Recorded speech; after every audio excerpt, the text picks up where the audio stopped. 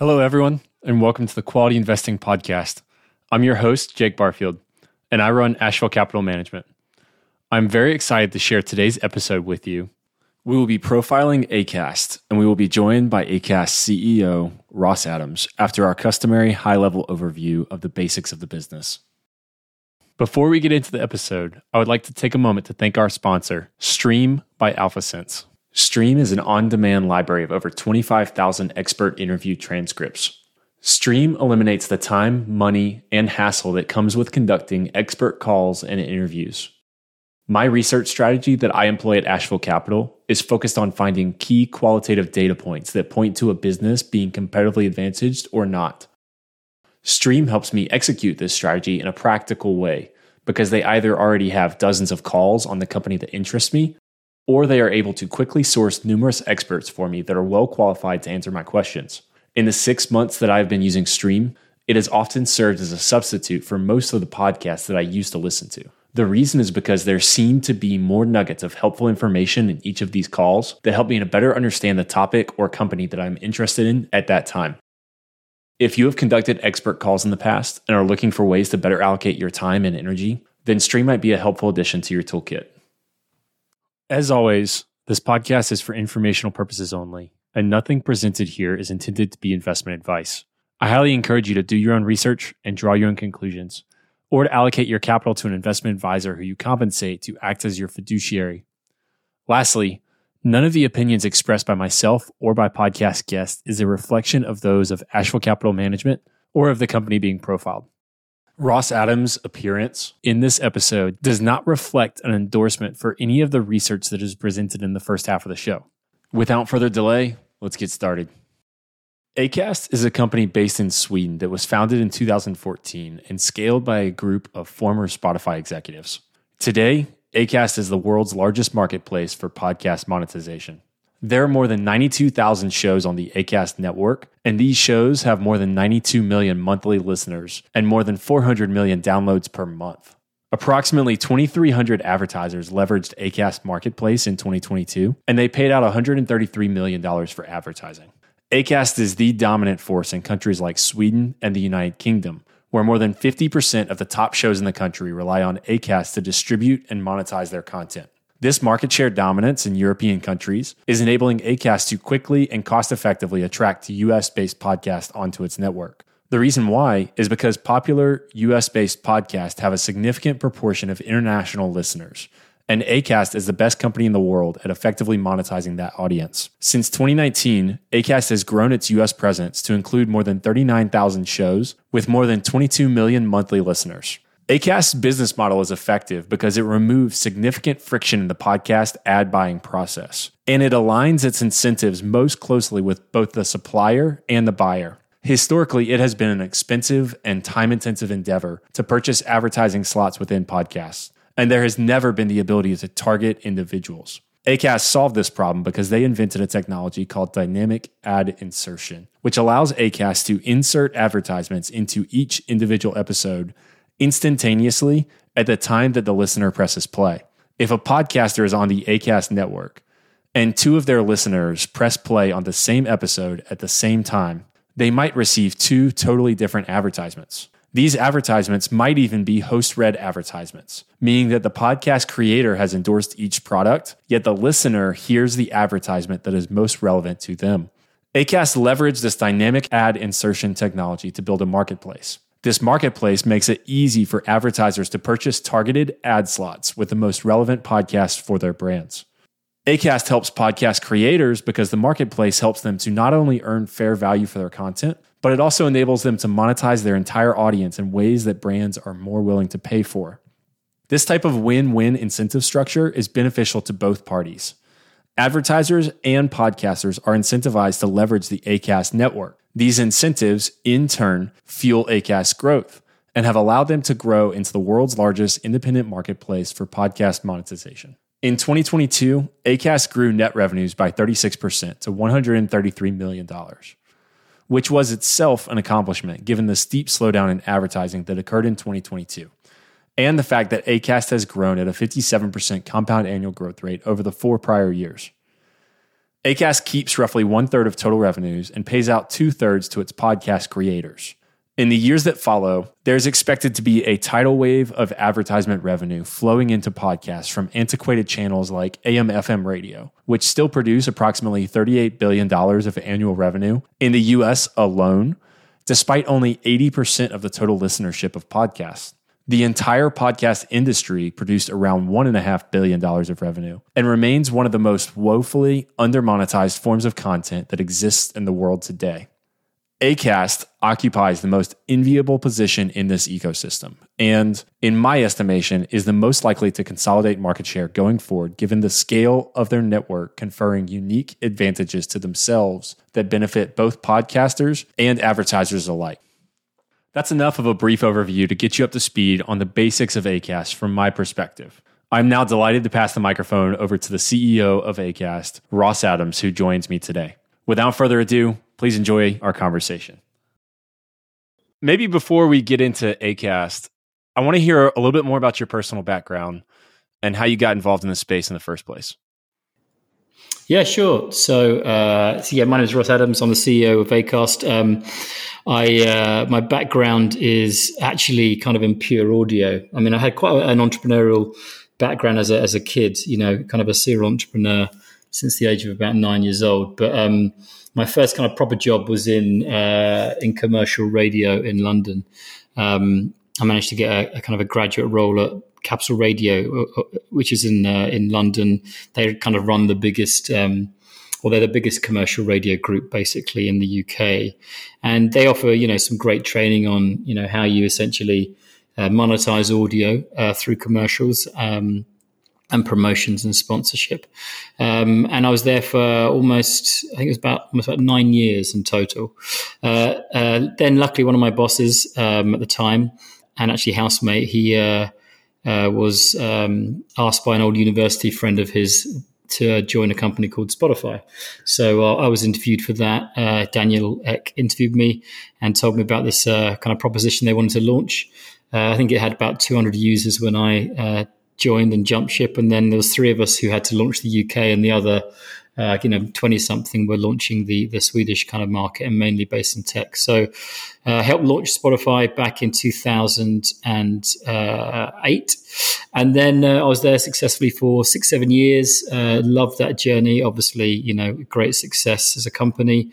And then I met some other inspiring Swedes. So I met a chap called Johan Billgren, who's the founder of Acast, and he explained the problem with podcasting and what they're trying to achieve. And I kind of saw that pattern recognition, with the early days of Spotify. So 3 people in a room, just literally a jumper on a chair and there's nothing on the walls, just Post-it notes.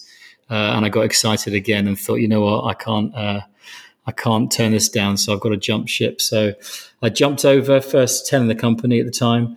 And my role again was kind of similar to Spotify. So Spotify was, when I left, I was the European sales director, but my role was to launch the UK and help monetize the free version. And I learned how to monetize audio through radio. And then I helped them expand across the globe as well. And I did the same thing, obviously, for Acast, launched the UK and then helped them expand across the globe and became CEO 5 and a bit years ago. So yeah, my 6th year as CEO, 9 years in the company, 23 years in audio. So that's my kind of, that's my background. What was the main problem that Johan described to you in podcasting? I mean, for me, I've always been really inspired by, very inspired by founders. Daniel Eck for me was a very inspiring founder, and how he explained the problem they were trying to solve. It was a disruptive technology, and the same principle with Johan, him explaining the fact that podcasting is pretty much an analog medium that's been floating around for almost 20 years at the time. And how they were, basically applying digital metrics to it and properly measuring the space, and then the commercial opportunities that follow that. And then kind of showing me some of the data on the audiences that are listening to podcasting. And it just made my ears prick up. And I thought, this is exactly in my wheelhouse, something I've got to do. And yeah, here I am 9 years later. Maybe it would be helpful to go through Acast evolution. So I know Acast was founded with this dynamic ad insertion technology, but you also owned a listening application at one point, and I think you've done a few other initiatives. So help me understand how Acast has evolved over time, and how are you sure that this current marketplace business model is the right one? I mean, our business model has evolved, but I think that's through, the likes of R&D as well. But I think at the core of it was always that marketplace strategy, with supply on one side and demand on the other. Let's essentially build a CRM, a hosting platform, distribute content as wide as possible, because that's how podcasting is distributed. And then how do we start to monetize off the back of that? And how can we grow their audience as quick as we can? Essentially, that was always the model. Now we've tried things out like the app. The app has been a kind of confusing part of the business for some people because, essentially we're not a consumer brand, we're a B2B brand. So I think, when we launched the app, it was great to start seeing more data on podcasting, and that was kind of the one of the reasons we launched the app, to get more data, and also just to learn more about the space. But we quickly realized that, we're not in the CAC game and the cost per acquisition game, to try and stand out here. So the app wasn't really one of the things we did, but that helped then inspire Acast Plus, because we thought if we could build an app, we could build a subscription tier on top of that. And that wasn't what the market wanted. I think if you look at the journeys of the likes of Luminary and other similar companies, those strategies haven't yet properly, worked in podcasting. So we kind of thought about the app not being part of our business and closing that down and focusing more on being that marketplace. And we knew that the important part of the app was the data layer, and we can get that data from many other places on a lot bigger scale. So actually, it was a lot better option to do that and close it down. Maybe before we get into the marketplace type of business model, can you just help me understand, in what ways is podcasting as a form of content unique from other types of content? I think about the media ecosystem, and you compare, the format. It's it can be short form, but inherently it's more like 20 minutes plus. That seems to be, it's longer form content than a lot of kind of or social media out there. And I actually consider podcasting to be an influencer medium. If you think about how the audience consumes podcasting, it's a lot different in how it consumes any other audio medium. So if you think about music and radio, it's very background there to keep you company, but you're focusing on doing something else at the same time. So therefore, cut through of brands is quite hard and difficult, and that's why you have, for example, 12 minutes of ads in radio per hour in Europe, and then up to 25 minutes of ads per hour in the US. So stand out for brands is really, really hard. Whereas if you think about podcasting, you are actively seeking out the content that you want to play. And you're completely lean forward, you're completely tuned in. And when you're listening to spoken word content, you can't really focus on doing something else. Yes, you can go running and you can exercise, which is, a big part of how people listen to podcasts. But, you're entirely engaged in this medium, and therefore, brands cut through greater than pretty much any other medium. So from a commercial angle for brands, it's a really interesting proposition. You don't have to be so loud and brash with your ads. You can be much more direct. If you look at radio is a one-to-many medium, and podcasting is a one-to-one medium. And so that's why it works so incredibly well for the likes of direct response as well as, branding. It's almost like, so correct me if I'm wrong, this is a little bit off script. It's not really a question I have prepared, but it's something I've thought about and I'd love to bounce off of you, is when I watch an NFL game and I see commercials for State Farm and Patrick Mahomes on the advertisement, I think the bet that State Farm is making is that enough people know who Patrick Mahomes is, especially if they're watching an NFL game, and they like him enough that if I need to go buy insurance, that State Farm is going to be top of mind, right? And with podcasting, it's more like, who the celebrity is that you're listening to. It's like a little micro celebrity in terms of, I'm listening to this person for this particular type of content. And therefore, the bet is much higher probability that you know who the person is that you're listening to, right? Yep. Yeah, exactly. It's the association, right? It's the same as kind of other influencer mediums. Brands really want to have their brand values represented by an influencer who knows how to translate it to their audience, right?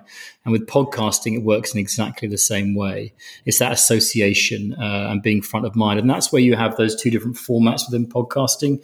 You have the influencer read, the host read, which we call sponsorship.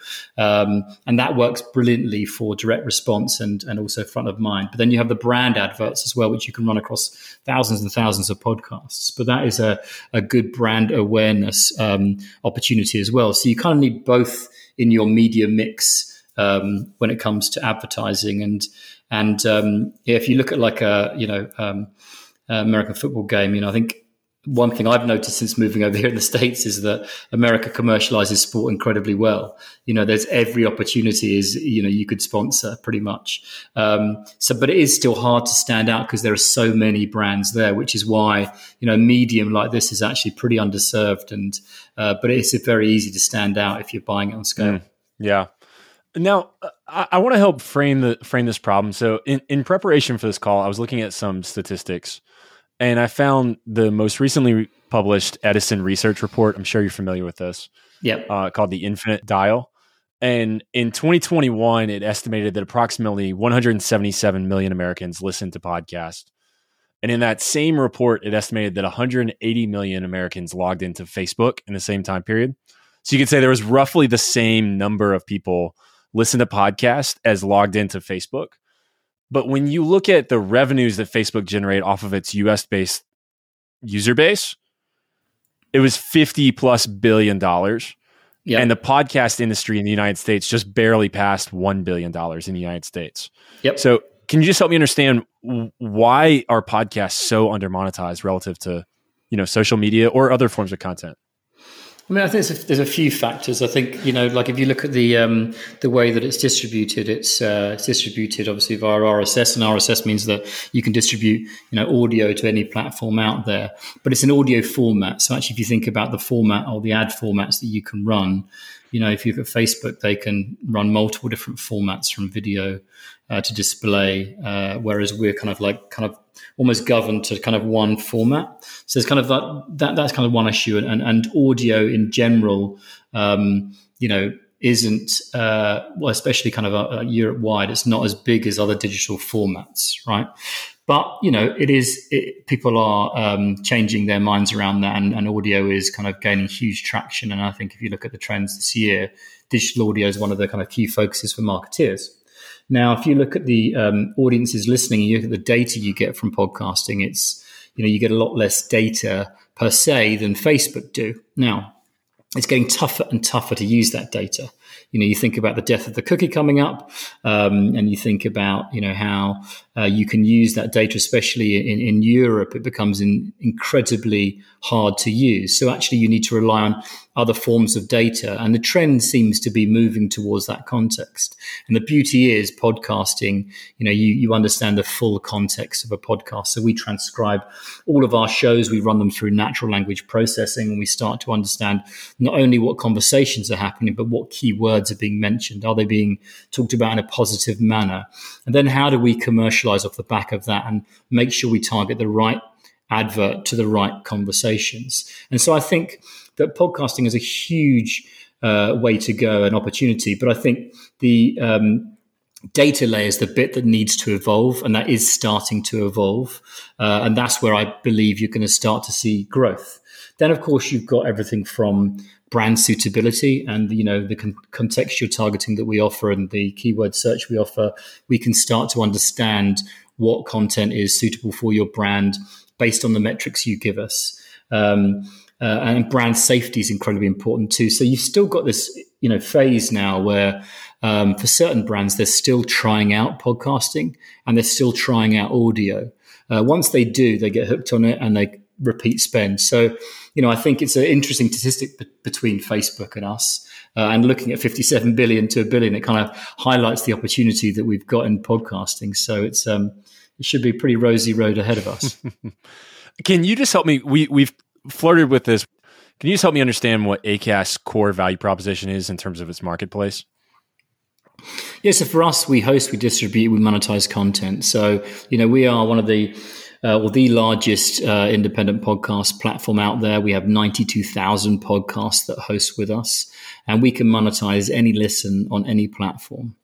So essentially, that is our value prop. We are a marketplace, and we're here to service podcasters and creators and monetize their content and try and help them create a career out of it. I spoke with an advertiser not too long ago, and one of the problems she told me with podcast investing, up until the last few years, was that it was very hard for them to advertise with podcasts in mass, right? Like you'd have to go ink contracts with every single one of these. And is that what this marketplace kind of helps to provide? It helps to remove some of that friction and being able to advertise across numerous podcasts? Exactly. And I think if you look at podcasting, it's so hard to build a hit. You look at what's been happening out there in the news, you can see that, it's, a lot of these big firms have been investing heavily in podcast production, and that's not necessarily, worked every time. So actually, buying by show is the way that they do it here in America. If you look at Europe, when we first launched, we invented dynamic ad insertion that allows you to not only dynamically insert your host read that's pre-recorded, but it sounds part of the show. You can actually insert that 30-second ad, and you can do that on scale. So, that technology instantly allowed you to start to get reach and scale. And the problem that brands still have, and agencies per se, is that, they have a lot of these the market, like Spotify, you have Amazon, you have Sirius, you have iHeart. How do you start to buy all of those audiences on scale, and how do I view that in one place? And this is the beauty of what we bought in Podchaser. Podchaser is kind of the data layer within podcasting. It gets a lot of the consumption data from multiple different apps, so it starts to understand how listeners are consuming content. It then plugs into a lot of the hosting platforms and understands what content is being uploaded, and they have data on all of the 5 million plus podcasts that are out there. And it's then, Podchaser Pro, which is their kind of SaaS subscription proposition. Brands are starting to subscribe to that, as well as agencies, to start to visualize where their audiences are and what podcasts they should be buying. So Podchaser is kind of like a view into the entire marketplace, rather than having to go to each individual vendor and start to understand a plan of what audiences. So if you look at a statistic from last year, and you can get this through the likes of, Podchaser data, as well as the likes of Magellan data. But 44% of the spend in podcasting in the US was spent in the top 500 podcasts. So people are still buying by show. But those top 500 podcasts only reach 12% of the addressable audience in podcasting. So there's 88% of the audience that is untapped for brands. So there's such an opportunity here for brands, but they need to understand how to buy reach and scale. So for us, having the largest independent marketplace, or the largest marketplace in general, allows brands to buy their correct audience at scale. Podcasting is a sea of niches, as it's been called recently. But when you add those niches up, you can get scale. So being able to buy niche audiences at scale is what podcast offers. And that's why we represent 92,000 shows and are growing by thousands every single month. What about return on ad spend for these advertisers? How does the return on ad spend for podcasts compare with some of these other forms of content? I mean, if you look at the opportunity here, you look at the spend that is, and I think you should isolate the US market, because the US market, more than any market, has been focused predominantly on direct response. So DR advertisers, they are the largest spender of that kind of $1 billion, right? They hold up the most of the market there. Kind of brand money hasn't yet flowed fully into the space. It's been that DR money that's been holding the market up. And, if you look at what brands are doing, the likes of BetterHelp, the likes of Squarespace, MailChimp, etc., they are sponsoring these shows week in, week out, and tying them up for an entire year, because it shifts audience. Whilst it's measured in quite a rudimental way, or they measure in a rudimental way through offer codes, it works, and therefore they can prove that it is a great medium for direct response. And, we hear this time and time again from many, many brands like that, podcasting is a medium works a lot more efficiently than any of their other platforms they try. And that includes the likes of Facebook and Instagram, TikTok. It is, you have the entire attention of that audience. And if it's advertised in the right way, and this is where the influencer host red spot is a beautiful kind of format. They know how to translate your brand message to their audience. So let them do that. And it's funny because, a lot of brands are quite scared of letting go of their brand values. They want to have a voice that they use for TV and the same voice they use on radio ads and the same voice they use across. But podcasting's a different medium. Of course, you can do that. But actually, if you want to, really dig into that kind of host read, you need to explain your value prop and allow them to translate to their audience. And that's the beauty of podcasting. Have you heard anything in terms of like rate of return and like how it compares with some of these other ones? I mean, we like getting data back from brands. It's their kind of secret sauce in how they use podcasting. But we constantly hear that it is their top performing medium for direct response. So and most cost efficient as well. So we do have some data on that.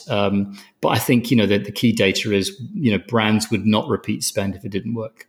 And, we see brands time and time again continually respend. It's just getting them to try it for the first time, which is the hurdle. Once they're in, majority 8 times out of 10, 9 times out of 10, they return and they'll spend again.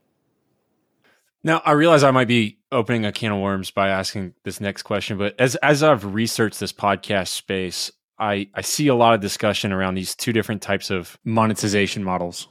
There is the open podcast ecosystem and there's the closed podcast ecosystem. And you've blogged about this yourself in the past. Can you just help us to understand what these two are and in what ways they're different?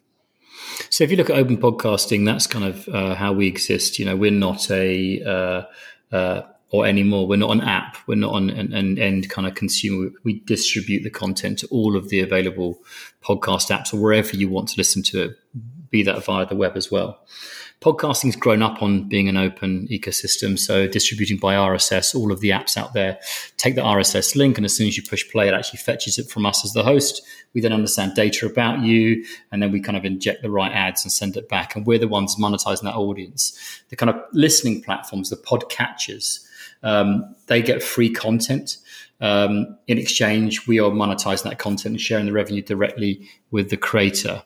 So that's kind of how podcasting, the open ecosystem, works. The availability of content on every platform, regardless of where you want to listen. Now, on a closed platform, this is kind of the route that the likes of Spotify and to a certain degree Audible and Amazon have taken.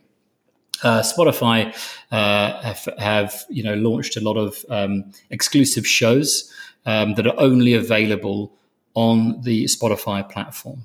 And therefore, that's the closed ecosystem. That's their walled garden. They believe that is the strategy that is, what will work for them. So the likes of Joe Rogan, Call Your Daddy Armchair Expert, they're only available on the Spotify platform. But then you're switching off a huge opportunity for the mass audience to listen to that content. And it doesn't normally work. What we've seen is that those shows that have come outside of the exclusive 2-year, 3-year window, they've lost 80% of their audience on the other side. And when they come back into the open ecosystem, it takes a long time to build that audience back up again.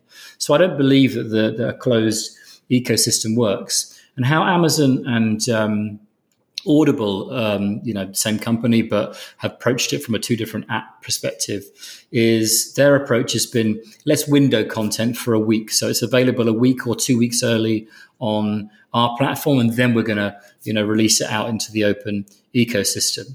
And I'm sure that works for the super fans. The super fans want to listen to that content as soon as it's out there.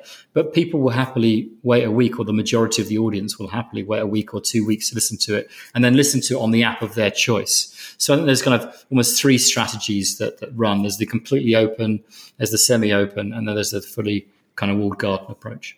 There's an interesting dynamic that you actually taught me about in some of our previous calls around commercialization rights.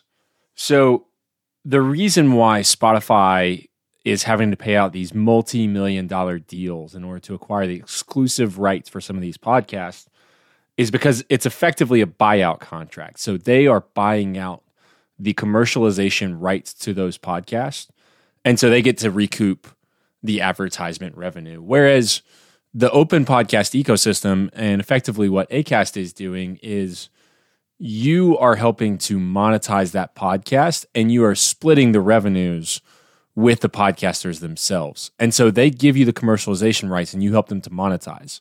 But you're not buying them out like what Spotify or to a lesser extent Amazon is doing, right?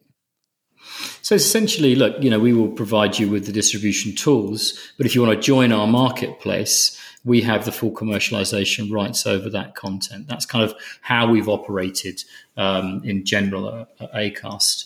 And therefore, we would distribute it to as far and wide a place as possible. But the listening apps on their side, we're essentially monetizing the audience that is on their app. They're getting free content. So rather than music content where they have to pay per stream and have to share that revenue with the labels, for us, we're giving them free content. So they're servicing their own listeners with free content, which is making their platform sticky. What we do is we're monetizing that, but they don't get any revenue for that. We share the revenue directly with the creator. And if you look at podcast listening as a whole, it's so fragmented and distributed across so many different podcast apps. I think there's 250 plus apps out there. So, if you want to monetize in the best way, you come to a platform like Acast. Let's think a little bit more about the scale advantages or potential for scale advantages that Acast has. So, as you mentioned, you get 92,000 shows. I think maybe at risk of asking an elementary question, can you just help me understand what is the significance of having this largest marketplace and what does that scale enable? It's really important. Reach and scale is, especially for brands and brand awareness. And I talked earlier about the niche audiences at scale and making that available to advertisers. And I think, if you look at brand awareness in general, of course, it helps you achieve a range of business objectives and goals. It can expand, obviously, your audience. It can increase the likes of your web traffic. It builds you brand affinity. And then, of course, you'd hope it cultivates leads off the back of that. And that's kind of, why no surprise. It's the brand awareness lies at the top of kind of the marketing funnel. But you need to have scale for that. Otherwise, if you're selling one podcast that reaches 5,000 individuals, that's not big enough scale for, someone to, actively do a buy on that podcast. Whereas, if you're able to buy, 400 million listens a month, which equates to roughly 93 million unique users, suddenly you can get a huge audience at scale. And also then there's kind of commercial, benefits on top of that, the ability to get away large campaigns, and becomes an incredible commercial opportunity. And then it's about attracting more and more audience and building a larger, wider base of podcasts to create those niches and create those scales for brand advertisers. Now, I think it's really interesting when I look at your international markets, where Acast was originally founded. You've achieved pretty significant success in Sweden and in the UK. And now you're trying to pivot over to the United States to gain market share. Can you just help me understand what was it that enabled Acast to gain the market share internationally? And to what extent can you replicate that in the United States? Yeah, I think what you've got to think about is that the US is a very different market. So, I talked about earlier on about DR holding up the commercial side. If you look at Europe, when we first launched back in 2014, nobody was commercializing podcasts at all. There's probably 1 to 3 podcasts that the likes of a Squarespace was sponsoring, but no one was commercializing podcasts at all. And you had all of these publishers and independent podcasters who were struggling to make a living. Reason being, no one had applied metrics, no one had applied the right digital technology, ad technology to it. So we came along, disrupted the industry and started the market there. Flip across to the United States and you had a commercial market that already existed for, a good 15 years. brands were, approaching individual podcasts, and podcasters were just reading the ads live within the show. And we call that baked in. So the advert is baked in there forever. So they got good return on investment. If a podcast popped beyond, the normal numbers, you'd continually be getting impressions beyond that, but it was stuck in the show forever. So it's been a very hard job to unpick the way buying is done in the US. Now that brands are turning towards this, what you start to find is that they want more accountability, more targeting, and less wastage. Now, if you look at English spoken content, it travels incredibly well. Roughly 30% of UK content is listened to outside of the UK, majority, being in the United States. In the United States, roughly 15 to 25% on average travels across to other English-speaking markets, UK being top of that list, and Canada as well. So actually, when you're a brand, you want to target, brands like ZipRecruiter. When you hear that advert in Sweden or in the UK, it makes no sense to you because those brands aren't available over there. So it's pure wastage for that brand. So this is where dynamic ad insertion, it becomes really key, because we can dynamically insert that advert just to the audience you want, in the country, in the town, in the zip code that you want them to listen to that ad in, with zero wastage. And so the more and more brands that pile into the space, they expect this from every other digital medium. So why not expect it with podcasting? So when we jumped across to the US, it was hard to get the brands to think that way. But brands haven't yet properly turned to podcast advertising in the US. If you look at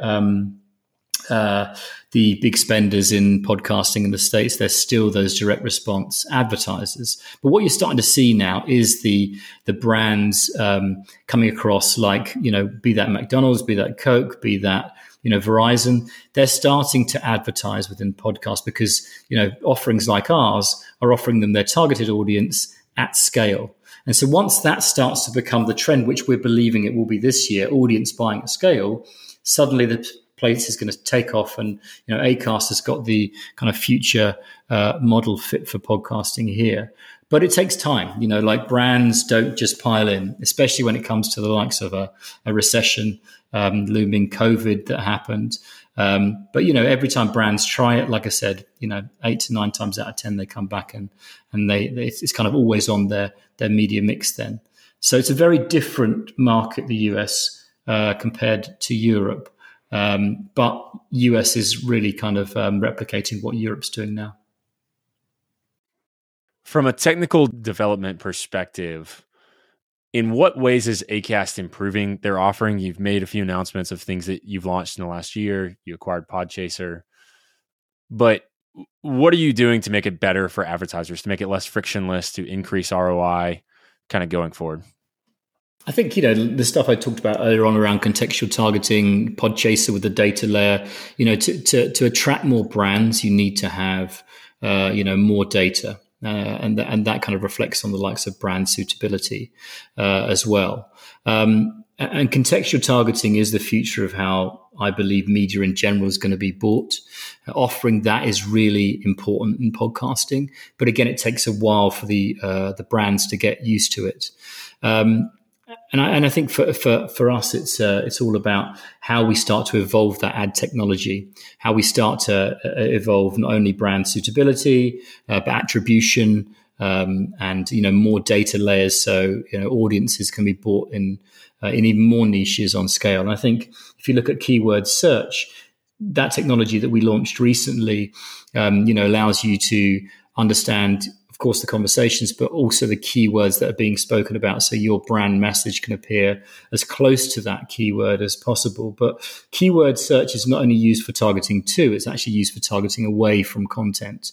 Again, coming back to brand safety, you might have brands that want to hit news content, but want to avoid the word COVID, or want to avoid, other competitive brands, or want to target towards a competitive brand that's mentioned. So it offers a huge amount of variety for brands, but you need to kind of evolve the ad tech and continue to evolve that data layer for advertisers. Help me think in terms of, there are other hosting networks out there. There are some very large ones, Some of them are independent. Some of the largest ones are not independent. They're owned by Amazon or Spotify or something like that. Could some of these hosting providers acquire monetization tools that are similar to what Acast is currently providing and potentially make it a fairly competitive market or a price competitive market that may force you to decrease your margin or whatever it might be? Just help me understand that. It's interesting. If you look at podcasting, if you kind of look at a similar kind of audio medium, you look at the music industry, and if you sign the top three record labels, you've got 90%, 95% of the world's music. Podcasting is very different. So actually, whilst you might be able to obtain dynamic ad insertion and some of the ad tech, you still need to have that reach and scale. So you need to tie all these platforms together. Acast, we focused on being that marketplace from day one, having dynamic insertion available on every single podcast that we host. So it's a very hard game to try and tie all these platforms together and catch up. I think if you look at some of the brands out there at the moment, you take iHeart, for example, they have Triton Omni as a platform that they bought, yet some of their podcasts are still hosted on Megaphone, and they've owned that property for 3 or 4 years now. So actually trying to tie all these things together it's technically very difficult to do. So whilst others, can buy and start to do the same kind of things, you still need reach and scale. You still need a place where you are the creator's platform of choice. And that doesn't happen overnight. It takes a long time. And actually trying to unpick 92,000 podcasts that we host today is, incredibly difficult, if not impossible. So, the larger and larger we grow, the kind of bigger moat you build around your business. Help me think in terms of maybe medium-term goals. Over the next 3 to 5 years, what are your goals for Acast? And what are the primary obstacles that you're going to have to clear in order to reach those goals? I mean, for us, we're clearly focused on, profitability. In 2024, that's something that we have announced to the market and told investors that is a key focus for us. That, of course, goes hand in hand with making US a success. US is a key focus, which is why I've moved from the UK over here to the US as well to have kind of full focus on that.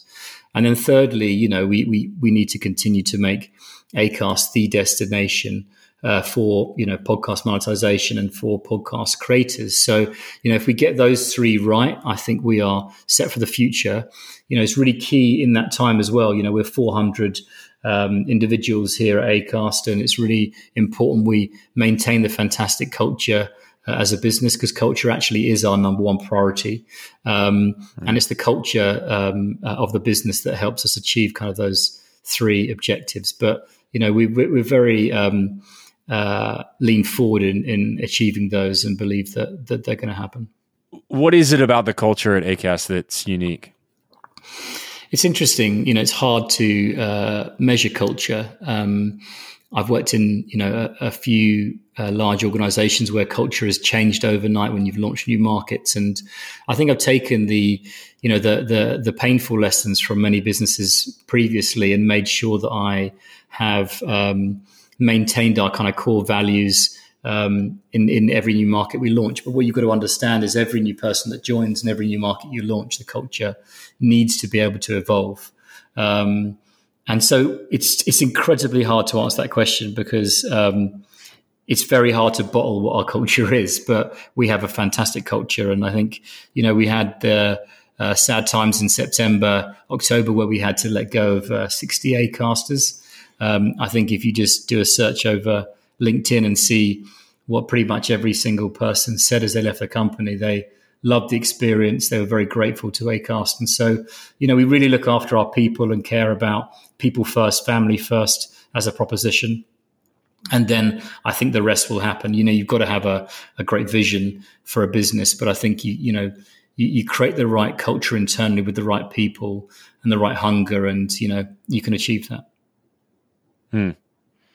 Maybe just a final question to wrap this up is within the podcast ecosystem that you operate in, what do you think is the most misunderstood thing about Acast or about podcasting more generally? I'll leave it open-ended for you. I mean, I think for Acast, one of the big issues actually we've had for a long time is that we're an app company. That many investors that we've spoken to, investor community, have said, "Oh, I've downloaded your app," and it's like, no, we're not an app company. We host and distribute content. We're like kind of WordPress of podcasting. So that's always been a problem. And then you flip to the creator and the same problem. I want to join Acast, but I don't want to distribute just to the Acast app. And it's like, no, we distribute to everywhere. So, being a B2B business has had its kind of challenges, that's for sure. But the app has been probably the biggest one there, if I'm honest. And I guess, the biggest problem with podcasting as an industry, I think, is that it just has to evolve from a data layer. Like brands like Acast are a B2B business. They're not consumer businesses. And we exist in a sea of consumer businesses right now. So standout is still hard. And we're operating against the likes of Amazon, the likes of iHeart, the likes of Spotify, the likes of Sirius. These aren't tiny companies. They have a lot of resources. But, we've had huge success, and just look at what we've done in Europe and the number one position we have in pretty much every single market. We believe we can do that here in the US. So, nothing really stands in our way. We're very confident as a company. And we've got very, very clear vision and clear goals, and we're going to achieve those. Awesome. Well, this has been great, Ross. Thanks for taking the time. Pleasure, Jake. Thanks, mate. That's it for today's episode of the Quality Investing Podcast. Thanks to everyone for tuning in, and thanks again to Stream by AlphaSense for sponsoring the show.